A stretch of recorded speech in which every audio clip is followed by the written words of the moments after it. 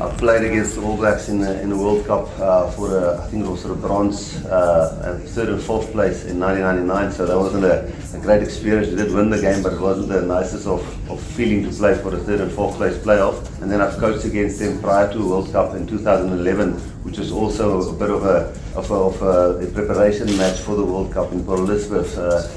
And then obviously the last 3 test matches building up to the World Cup now in the Rugby Championships last year and this year. So this is the real first time in the World Cup where I was part of the coaching team and obviously as the head coach. So it's massive. Obviously a lot of emotions which vary from excitement to nerves to pride, you know, because this is a big game for us.